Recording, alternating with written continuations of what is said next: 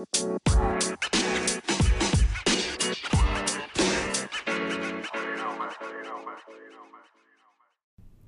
what's up, guys? It's Allie on the Allie McGee podcast, and I'm super pumped about today's episode. It's freaking amazing.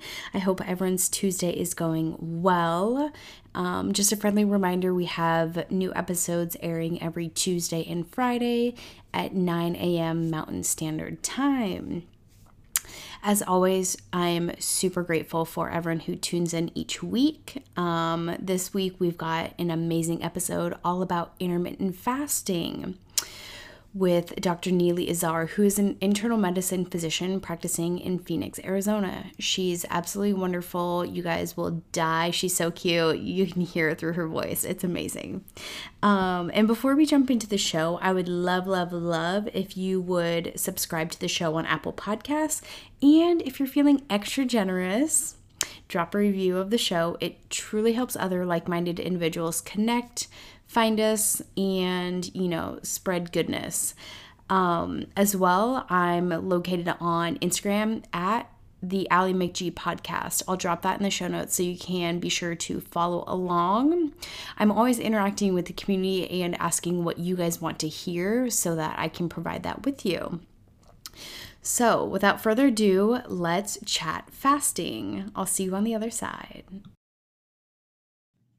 Hey, what's up, guys? It's Allie on the Allie McGee podcast, and I'm here with Dr. Neely Azar, internal medicine physician in Phoenix, Arizona, and we have known each other for a few years, and I've seen her patients have these massive transformations in terms of weight loss when it comes to intermittent fasting. And I just had to get her on the show to pick her brain about everything she knows, because she was doing this long before it was cool or a trend or a fad. So I'm super excited to chat with her and learn more about this and answer some questions from my Instagram followers. So thank you so much for coming on the show.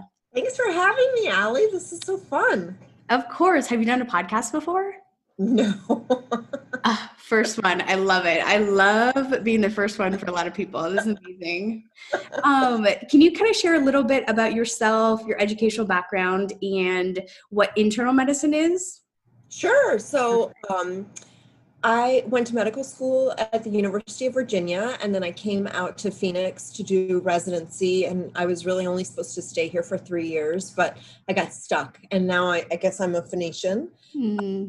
Internal medicine is the practice of medicine that really focuses on adult and kind of chronic medical issues. So lots of focus on illness like diabetes, hypertension, heart disease, lung disease, chronic liver issues. And just depending on how comfortable the physician is and what their scope of practice is, they may manage a bunch of stuff that otherwise might get referred to specialists. And of course, I'm not a specialist, so at some point I do refer, but it's nice because it gives me kind of a broad experience to manage lots of different patients with lots of different illnesses. How did you decide on internal medicine versus, maybe another area? Yeah, so I actually went to medical school because I wanted to deliver babies. And I got totally sidetracked.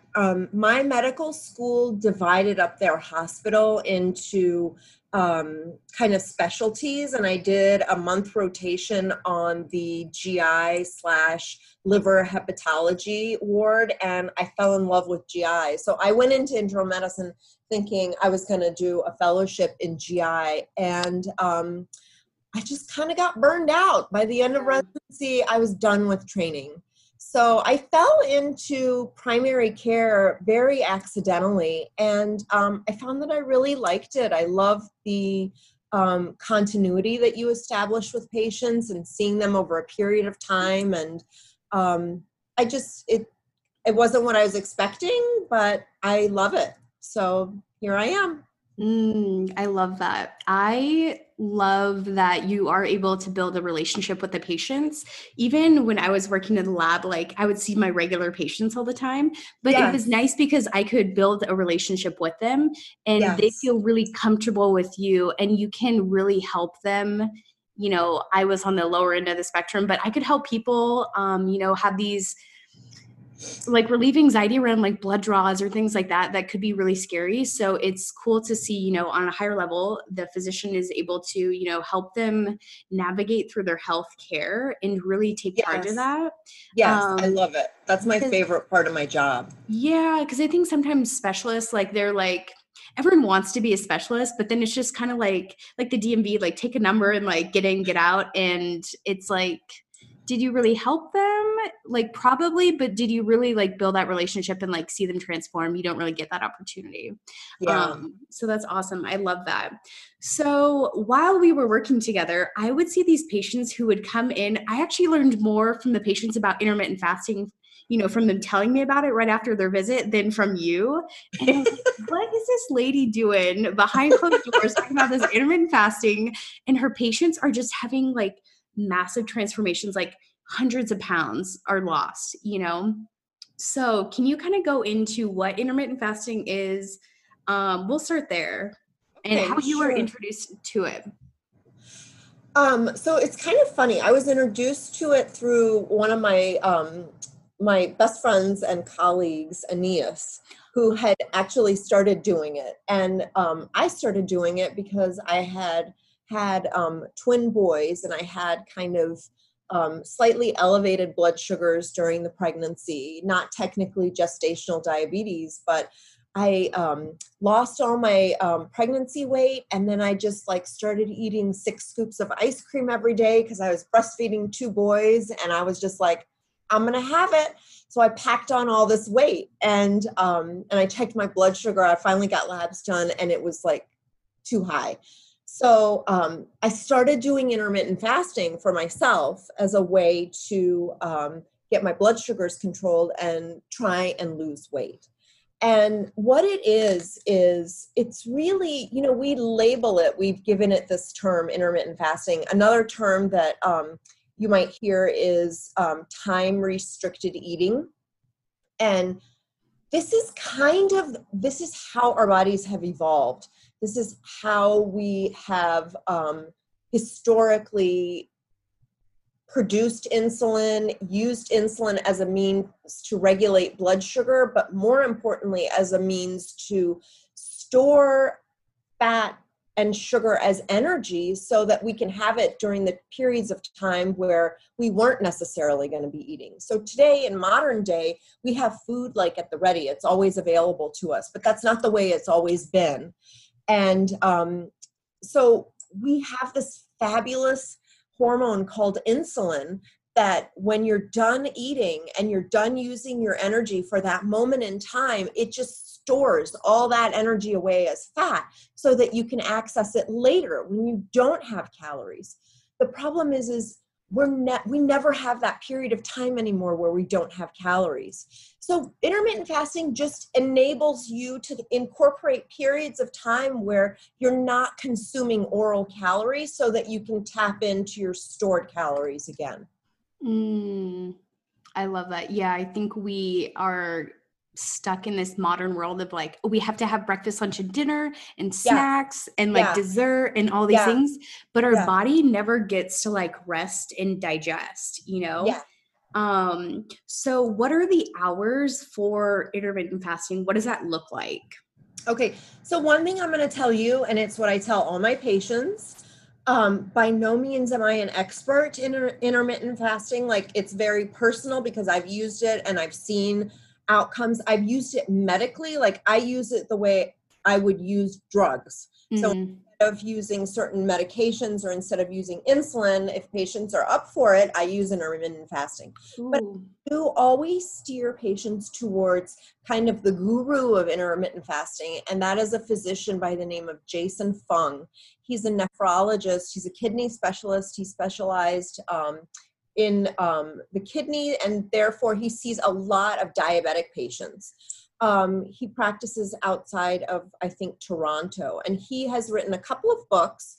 One book I steer people towards is called The Obesity Code, and it really kind of gets into, in layman's terms, why intermittent fasting works. He has tons of videos on YouTube. He has tons of videos that are geared towards physicians. He has lots of videos geared towards non-medical people. So I really kind of want people to know about him because, first of all, he's an expert on it. But also because he really has put it in very simplified terms. So that's like the first thing that I always tell people. Love. To get to there's some, if you look up intermittent fasting, there's like tons of stuff on the internet. Yeah. Within like the weightlifting community, there's tons of stuff. Within every community, there's tons of stuff. Yeah. From a medical standpoint, to get like the medical benefits. So I use it in patients who want to lose weight. I use it in patients who have either diabetes or they have insulin resistance, so they want to reverse that. I use it in patients that have elevated liver enzymes because of fatty liver. It reverses that. And kind of the benefit is it ends up resulting in decreased inflammatory markers in general in people. So people will notice their joints don't hurt as much. They don't have as much back pain. They don't have as much heartburn. So they get these kind of other benefits as well. And I use it in patients that have high blood pressure. So I use it this way medically. And so to get the medical benefit, you have to have a minimum of a 16-hour overnight fast. Have to build up to doing that 5 days a week. So I usually tell people, take a month and slowly kind of just, everybody's different. For some people, the length of time in and of itself is not that hard, but doing it 5 times a week can be the challenge. For other people, they can do it, they can do 12, 13 hours easily 5 days a week. And so going to 16 hours is a challenge. So I say, take a month and build up to that, because as you do it slowly, the reason why intermittent fasting works, it's not about calories. It's not about energy expenditure. It's about hormone production, primarily the production of insulin and the production of growth hormone and norepinephrine, and your kind of sympathetic hormones.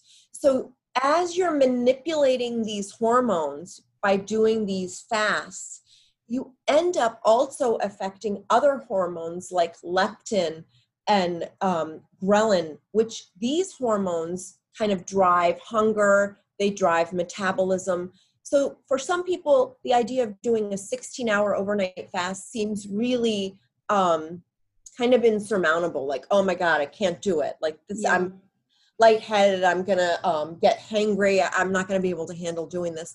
So I usually say, do it to however long feels comfortable, then drink like a big glass of water and try and do it another 30 minutes. And then whatever amount of time that is, so that's like, let's say for some people that's 13 and a half hours. So do that 5 days a week.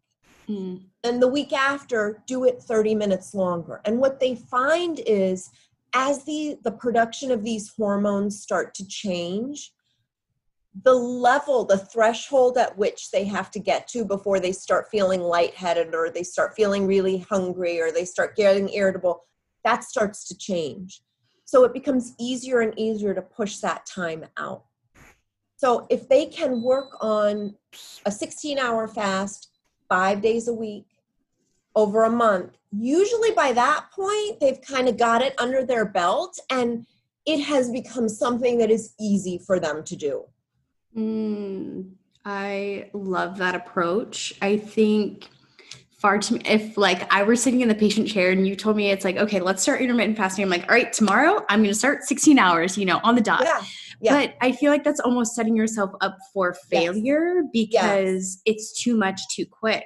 I love the approach of like going so slow that you almost don't even realize it. And when you start to, realize it, you're drinking your water and then, waiting 30 minutes. So you have a really specific approach to like curbing the hunger, which is nice. And also kind of like pushing your limits. Almost if like someone were to push their body in the gym, this is how they can push their body with like nutrition. Yeah.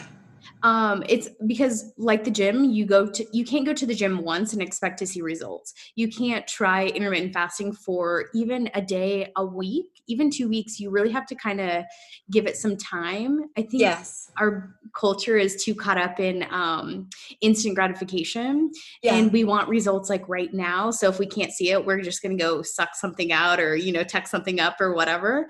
But I think if we give our body time, because our body takes a long time to heal and, It does. and change. So 2 to 3 weeks is like probably the minimum. I would say 4 or like even 6 weeks of really giving your best shot of going 5 days a week to change these patterns. Because you're also going to slip up on some days and some days won't be pretty and, whatever. So you have Yeah, to allow for error, I think. absolutely. And the thing that the reason why a lot of these things don't work is because we do them in ways that are just not sustainable. Like this has to be sustainable. So like if 1 day or 2 days or 5 days of the week, you just cannot stop eating and you're just eating all the time, that's okay. Like the next day, try it. Because every day that you do it, your body just gets more and more used to it. One Mm. kind of hack that I tell patients about is, it's kind of the 12-hour mark is kind of when insulin starts to take a back seat. So insulin, our body's producing insulin every time we eat. We have glucose in our blood stream. That's sugar in our bloodstream. That stimulates the production of insulin. And then there is this kind of constant dance between insulin and blood sugar to maintain a certain level where we don't feel hungry, but we don't feel lightheaded, but our blood sugar levels aren't too high. So this goes on. It takes about 12 hours of fasting before your body's finally like, okay, I'm not going to get food. I've got to tap in to my stored calorie source or my fat. And so insulin kind of takes a back seat, and then you start producing your norepinephrine, you start producing your growth hormone. These things start breaking down fat that is stored as your calorie source. And so if you can be asleep, if you can time it, so you're kind of sleeping through that mark, because that 12-hour mark, people are usually like walking around. They're like, oh my God, I'm so hungry. I need to eat right now. If you can be asleep during that time period, that hunger, like some people never even feel that hunger. Mm. Okay, that brings up a great point. So what should like the hours be? Should we stop eating by like 6 p.m. so we can Doesn't matter. Okay, it doesn't matter. Whatever works for you, and it doesn't Okay. have to be the same, like it doesn't have to be the same 16 hours. It doesn't have to be the same 5 days a week. There's Mm. no rule. You just have to have that time. Okay.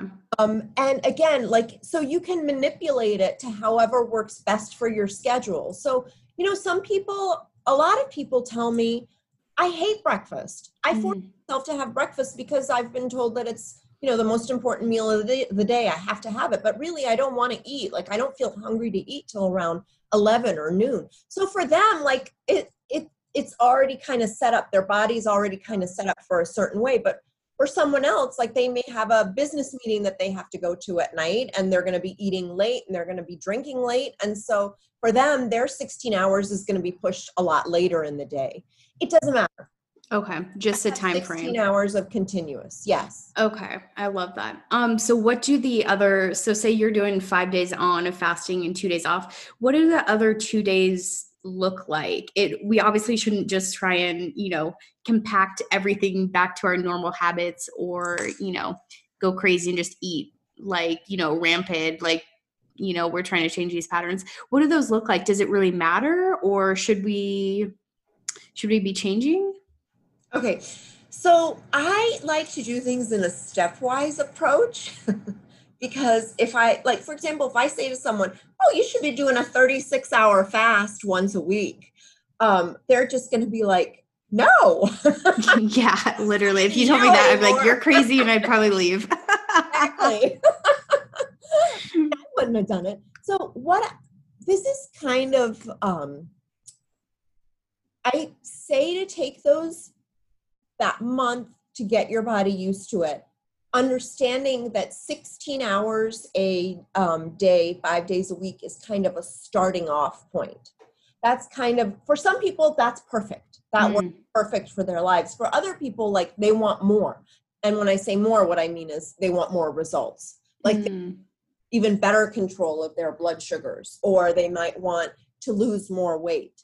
The times that you're eating, so the non-fasting time, so like that 8-hour window of time that you're eating, or on the days that you're not eating. Now, some people will say, listen, I can't do different things on different days.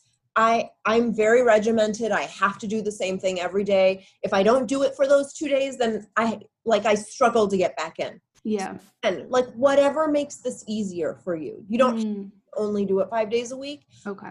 You think, like, I've noticed that the more consistency you have, it's almost like your body gets kind of used to it. Yeah.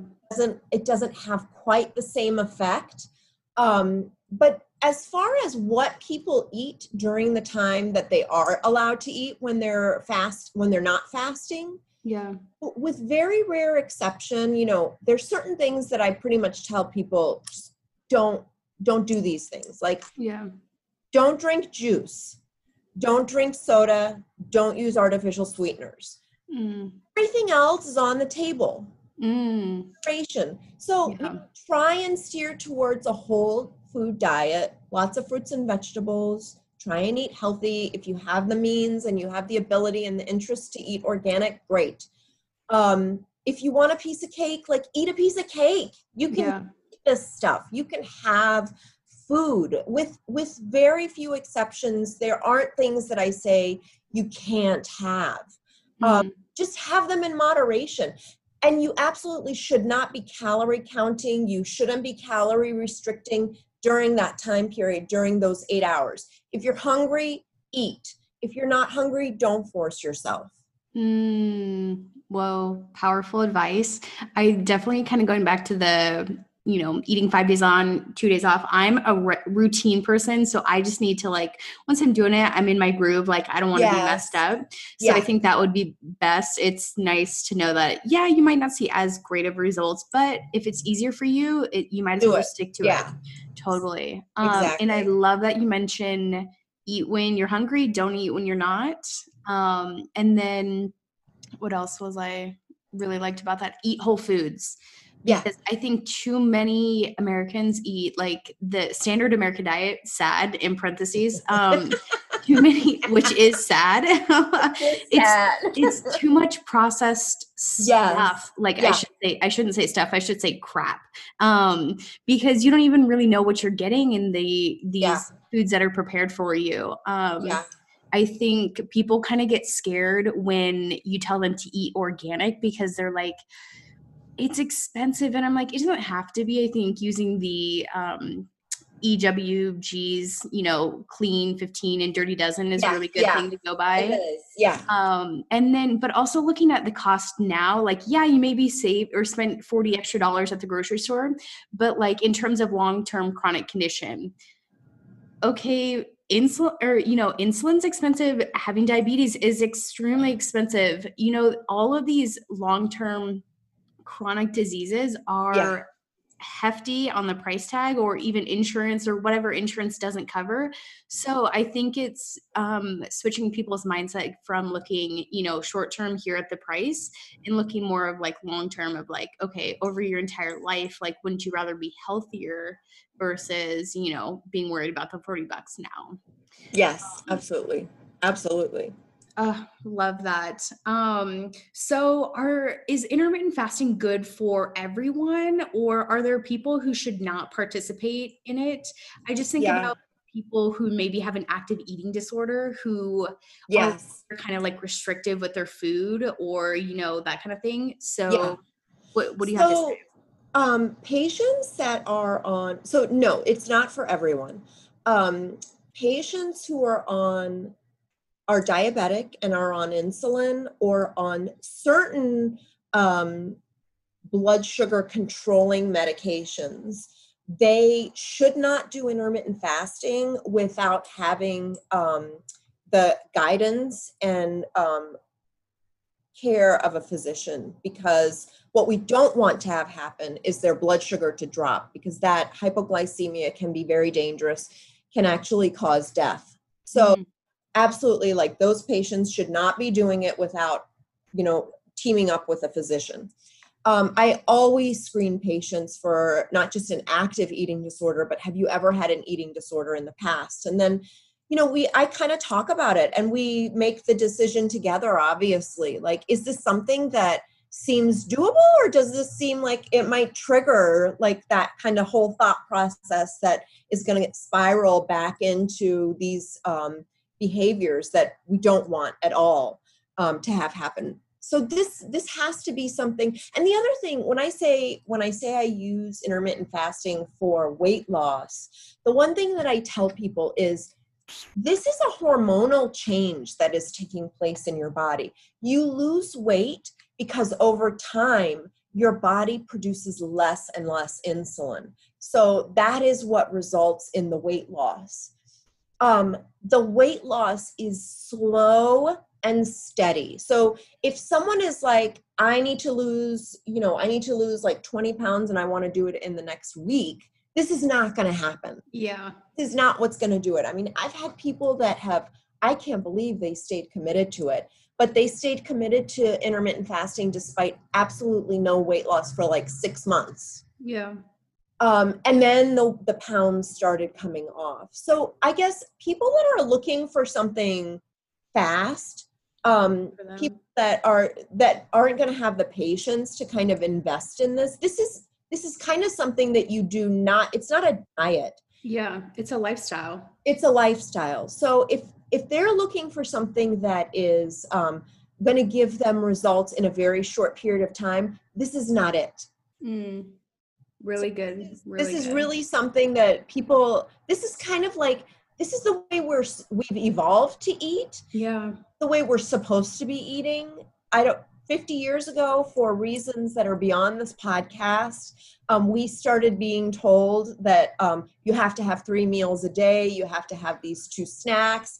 You have to you can't go more than a few hours without eating. And we got into this mindset of just constantly eating calories. And we have to kind of turn away from that and go back to the way our bodies were made to calories and use our stored calories. Yeah, like the primal days, we didn't always have, snacks and things available. We had to, either go out and gather your food and then make it versus, readily having things in the cupboard or always right there to snack on. So I think that's always important to come back to of what did, humans look like hundreds of years ago versus 50 years ago, like you're saying. Oh my God, yes. I think the food pyramid just screwed everyone up. It was no good. I have some quick questions here to answer from my Instagram people. Yes. They asked, is it better to do more days of shorter fasts or less days of longer fasts? Once you're to the point where you're kind of considering those longer fasts, it's better to do fewer days of longer fasts. But with the caveat that whatever works for your lifestyle is the better thing. Okay. Awesome. So again, everybody is different. Everybody is different at different times in their life. So whatever works and is most sustainable for you is the right thing. But if you like both and you do both and you can choose between both, the more hours beyond 12 hours. Okay. So 16-hour fast gives you those 4 hours of no insulin. But the more hours you have without insulin, the more efficient and effective the fasting is.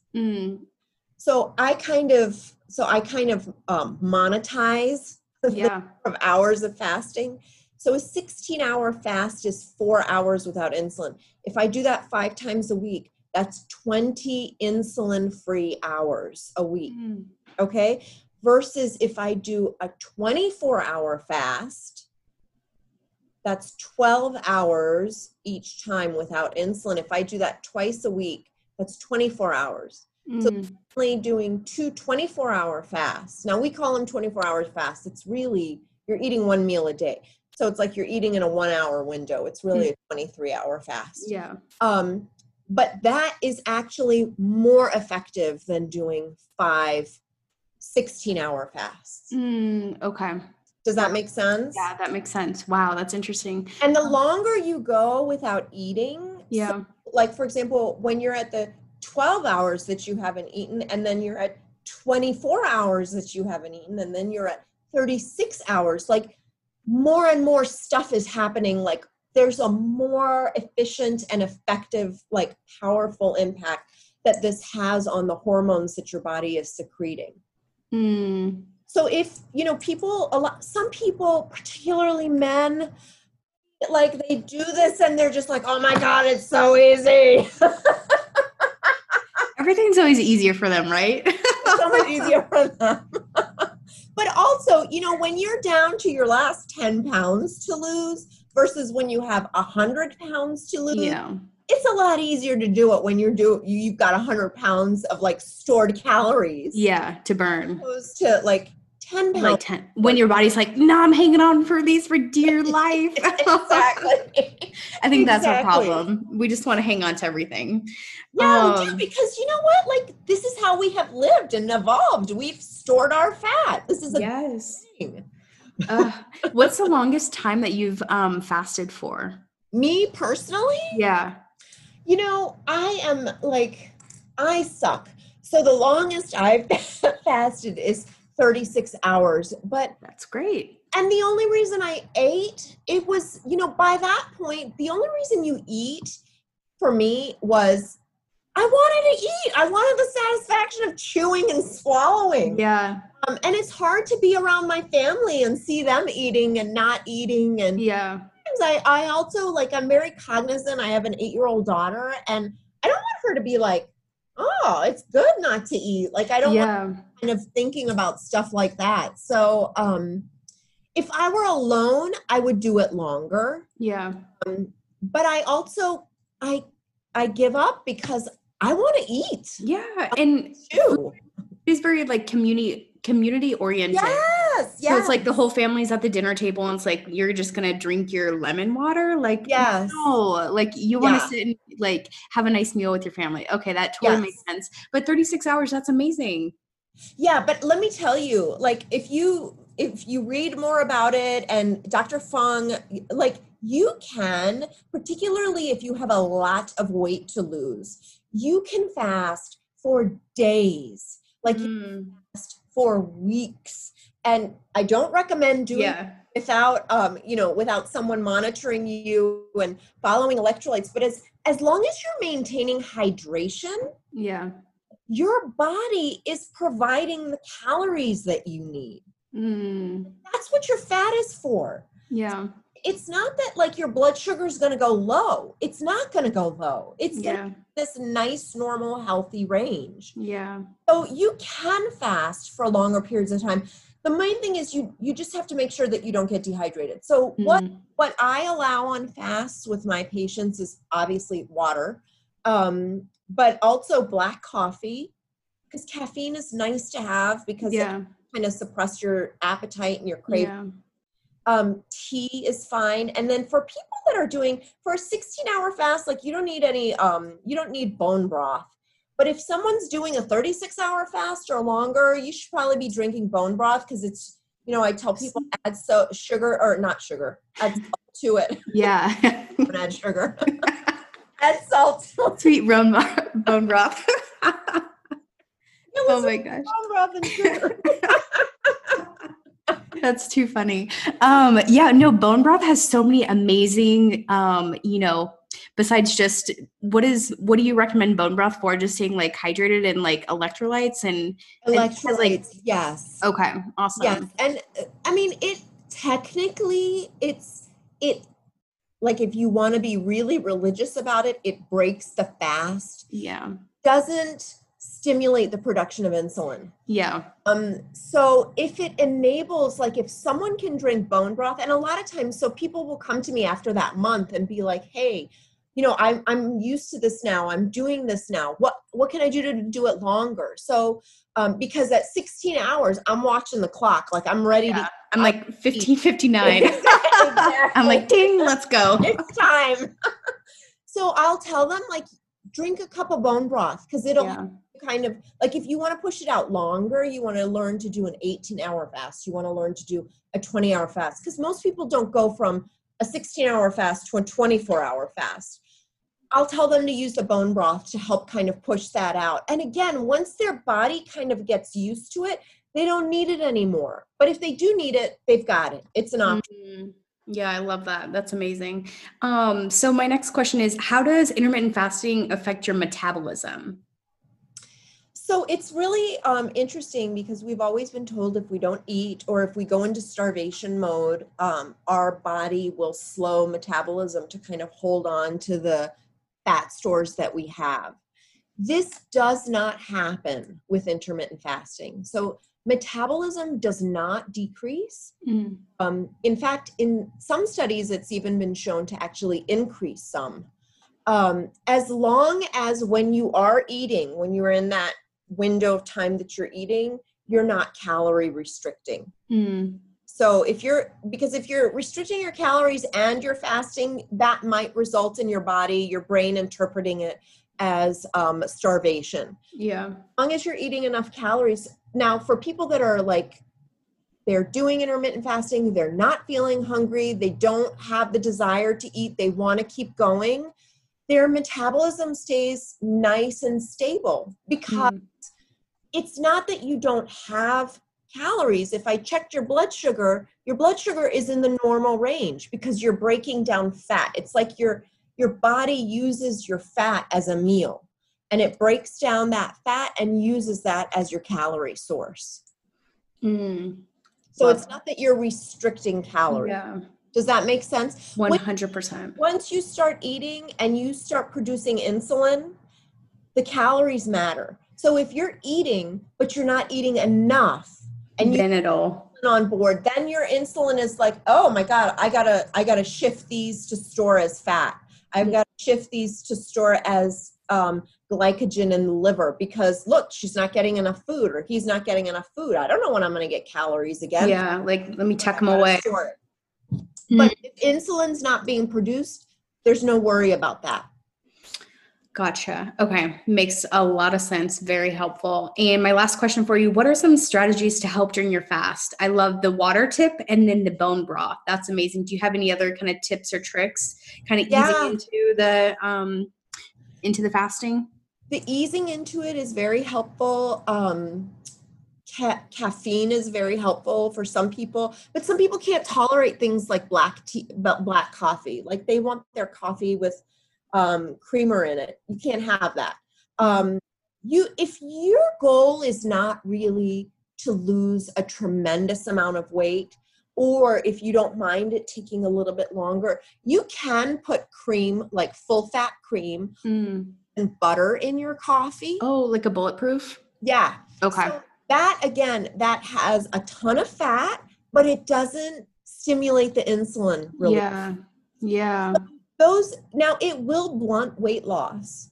So it will prevent you from losing weight as quickly. But if you're not worried about that so much, like let's say you're doing this because you've got fatty liver and you want to get your liver, the inflammation in your liver down, or you want to get your blood sugars down, so you don't care so much about the weight loss. Yeah, put the cream, put the butter in your coffee. You can definitely do those things.